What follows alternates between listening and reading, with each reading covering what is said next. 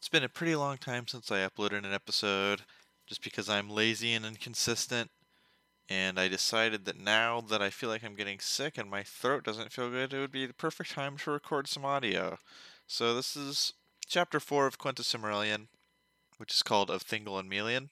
It's, as you would expect, mostly about two characters named Thingol and Melian.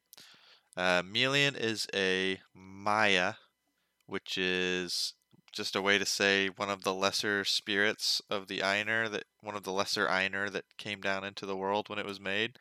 And to give you kind of a scale of power, Balrogs are Maya, Gandalf is Maya, all the wizards are Maya. Sauron is also a Maya. So basically, they're below the Valar, obviously, in like standing and power, but they're still pretty radical and can do all kinds of stuff. So Thingol is one of the elf kings, Elwë. And Elwë is one of the three kings who went over to Aman and saw Valinor and saw the Valar, and we're supposed to come back and try to convince all the other elves how cool um, it was and to come over there. And Elwë is on his way west with his party, and he's buds with Finwë, which is one of the other High Kings. Anyway, he's on his way west, and he happens to hear some beautiful singing, and he wanders off into the woods. And at some point, he enters some kind of pocket dimension created by Melian, because who knows? She just has magical power. She's a witch. No, she's a Maya, but basically a witch. And all of a sudden, he sees her and is just enchanted by her beauty and her singing. He walks up to her, and they basically just stare into each other's eyes. And as this happens, he just kind of falls under her spell. And they're both standing there for who knows how long, but the stars just wheel over their heads. And just days, presumably years, even pass. And all this time, Elwë's brothers are looking for him, and they don't find him. So they just kind of continue west under their new leader. So I think it's Elwë's brother. Anyway, his name is Olwe. He takes over the Teleri, which, if you remember, were kind of the laggards. They were the last group of elves headed west, and pretty much the most unreliable elves in terms of just going from point A to point B. They made the most. They made the most stops, had the most bathroom breaks. More of them got lost along the way than anyone else. Really, Elwë is kind of a fitting leader for them, considering that he just wandered off and got hypnotized by some broad in the forest. Olwe, maybe his brother, not important, takes over leadership of the Teleri and leads them westward, and Elwë, in the meantime, is hypnotized for God knows how long, and eventually he emerges with Melian. She's his bride now, and he calls himself Thingol Greymantle, and he and Melian basically rule over the Sindar, which I think is Grey Elves, and so they kind of just start a kingdom. They wake up after years. Everybody else has mostly gone westward, but there are some elves left, and they just have a kingdom now. And Thingol is completely changed. He's a changed man from when he was Elwë.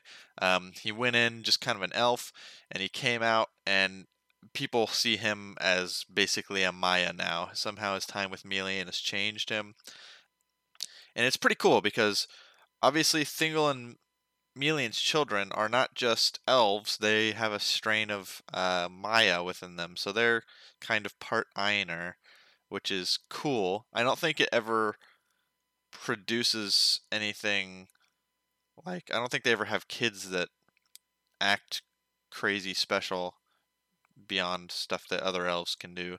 But it's interesting. Like, apparently, angels, basically, and elves can get busy and have kids.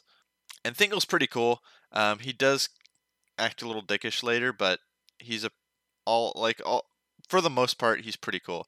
And they have this kingdom, and it's surrounded by the Girdle of Melian. I think that comes later, actually. So just pretend that doesn't exist yet. But there's this thing called the Girdle of Melian, that is just like an invisible barrier all around the kingdom that keeps out evil stuff.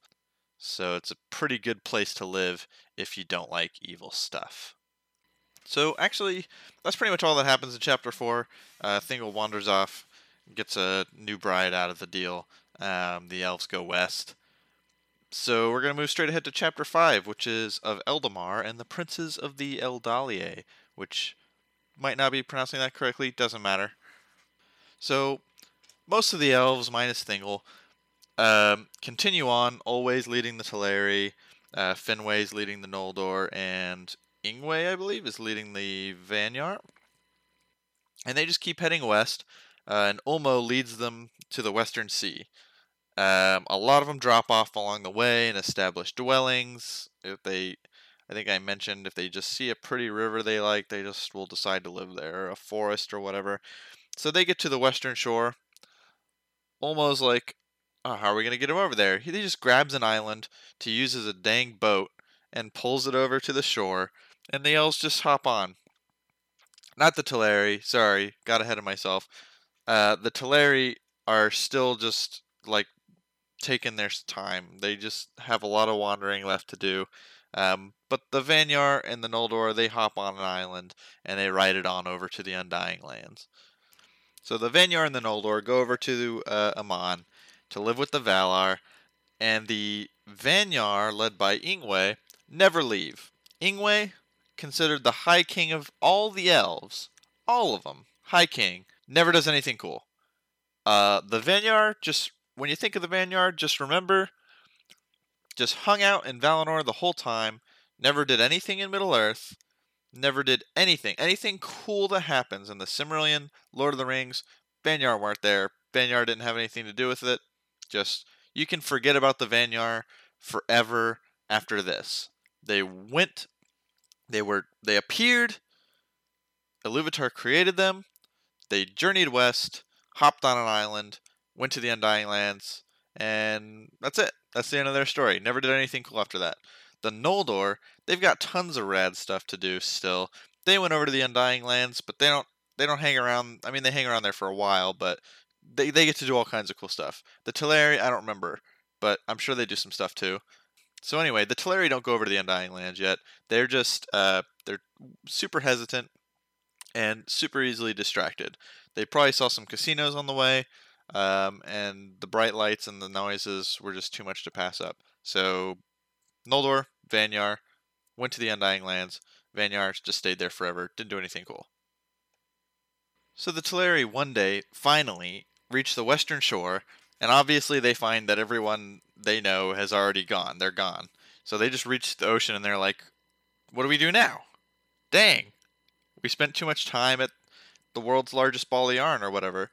So they just sit there until Ose, or Ose, I'm not sure how that's pronounced. He's kind of like a minor, I don't even know if he's a Valar. He's like a minor god. I I'm not really sure whether he's a Maya or a Vala. I'm not sure. But he comes up, encounters the Teleri, loves them. He teaches them all kinds of things about singing and shipbuilding and stuff. He has kind of a love-hate relationship with mariners in general because he's of the sea, not to as great a degree as Ulmo, who's in like all the waters of the world, but he's like this god of the sea and winds, and also he likes storms, so hence the love-hate relationship. Loves making a good storm every now and then.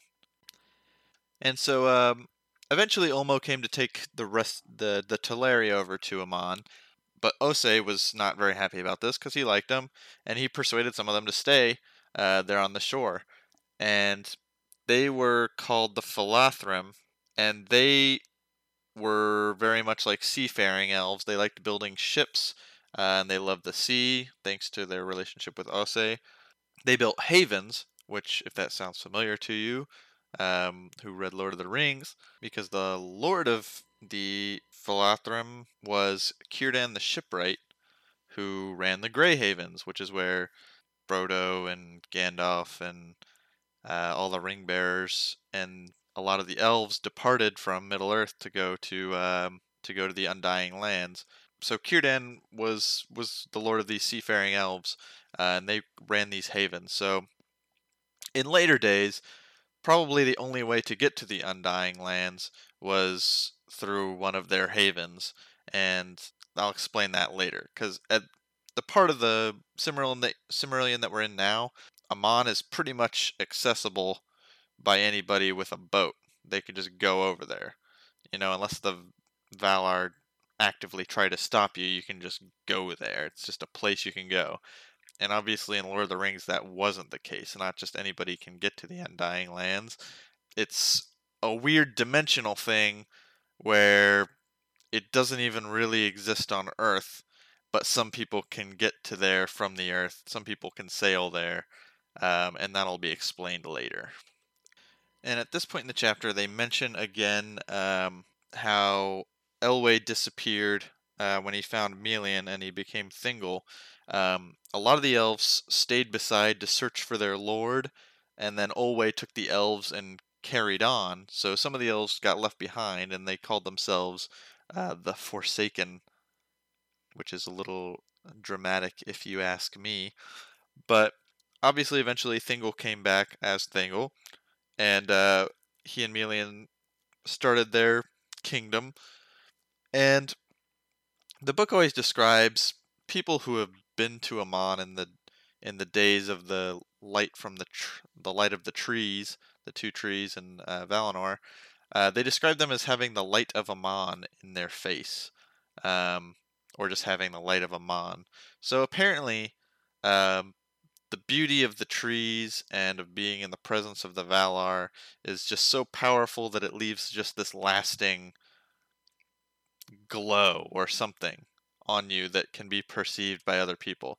So the elves the Sindar who end up staying with Thingol and Melian can see this light of Amon in both their faces, since Elwë also did go to Amon before coming back.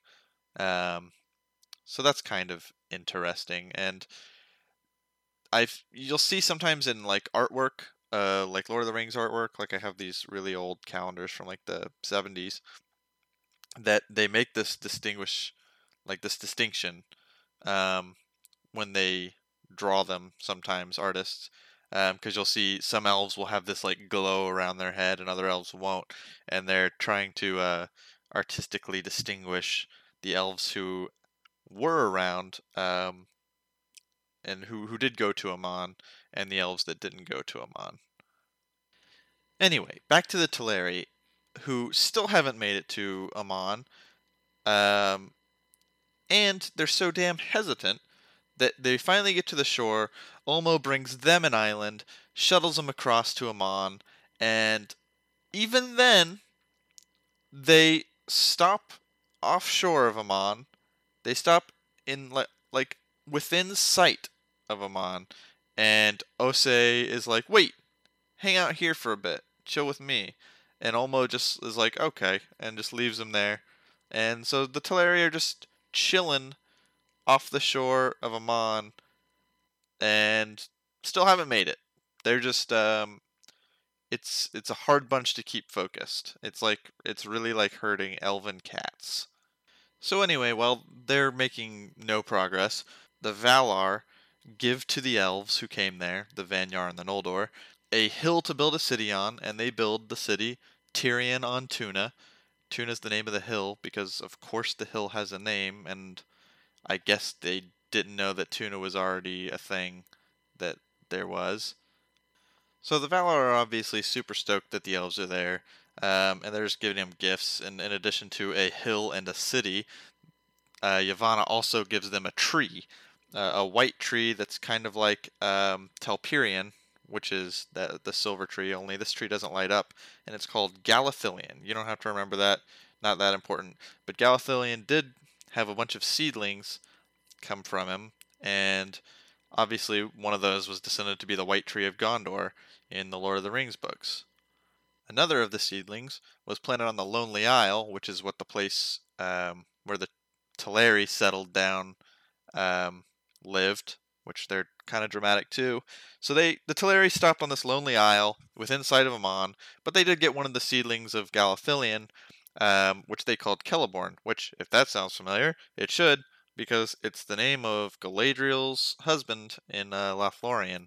Um, Probably he's named after the tree and not the other way around, or maybe they're both named after something else, because I'm pretty sure Celeborn means silver something, but I can't remember what. And Galathilion had a seedling named Nimloth, who eventually was a gift to Numenor, which is not around yet. Don't worry about it. We'll come to Numenor later. But anyway, the Noldor, who are the elves that made it to Aman with the Vanyar, don't but forget about the Vanyar. They're not important. They don't do anything forever for the rest of the time. The Noldor, who are our main characters and cool guys who do cool stuff, the Noldor learn a ton of stuff from Aule, who, if you remember, is the Valar who loves the earth and jewels and crafting. So they learn all kinds of stuff from him, and they become like the greatest craftsmen in the world, basically. And they're the ones who invent how to cut gems and polish them and make them beautiful. And so Aule learns stuff from them too, and it's just this beautiful sharing of knowledge. And the Noldor just make all kinds of just rad stuff, and they inherit a little bit of Ali's attitude where he likes to give freely of his stuff and not hoard it. So they just decorate the city of Tyrion on Tuna with gems and precious metals, and they just make it this beautiful, beautiful city full of shiny stuff. It's Elf Vegas. Now Finwë is the High King of the Noldor, and he's pretty important. And he had three sons, and they're all pretty important. And Finwë had Feanor, Fingolfin, and Finarfin. And Jesus, I know it's hard to keep all the dang F names straight, but I'll try to remind you which is which so that you don't have to keep that track of it. Main one we're going to focus on soon is Feanor, but Fingolfin and Finarfin also important. Fingolfin's a little bit of a badass. Um, he does some really cool stuff later, but just remember that we got Finwë, High King of the Noldor, and his three sons: Feanor, big one; Fingolfin, pretty big one too; Finarfin, I don't remember what he does, but probably important. Also important to note, Feanor does not have the same mother as Fingolfin and Finarfin. All of them are Finwë's sons, but Feanor had a different mom, and I think she died. But he still has. There's still some major beef there. Feanor does not like that Finwë hasn't had another wife and had more kids. He sees it as a betrayal, if I remember correctly. But I mean, she was dead. Um, and Finwë loves this new woman.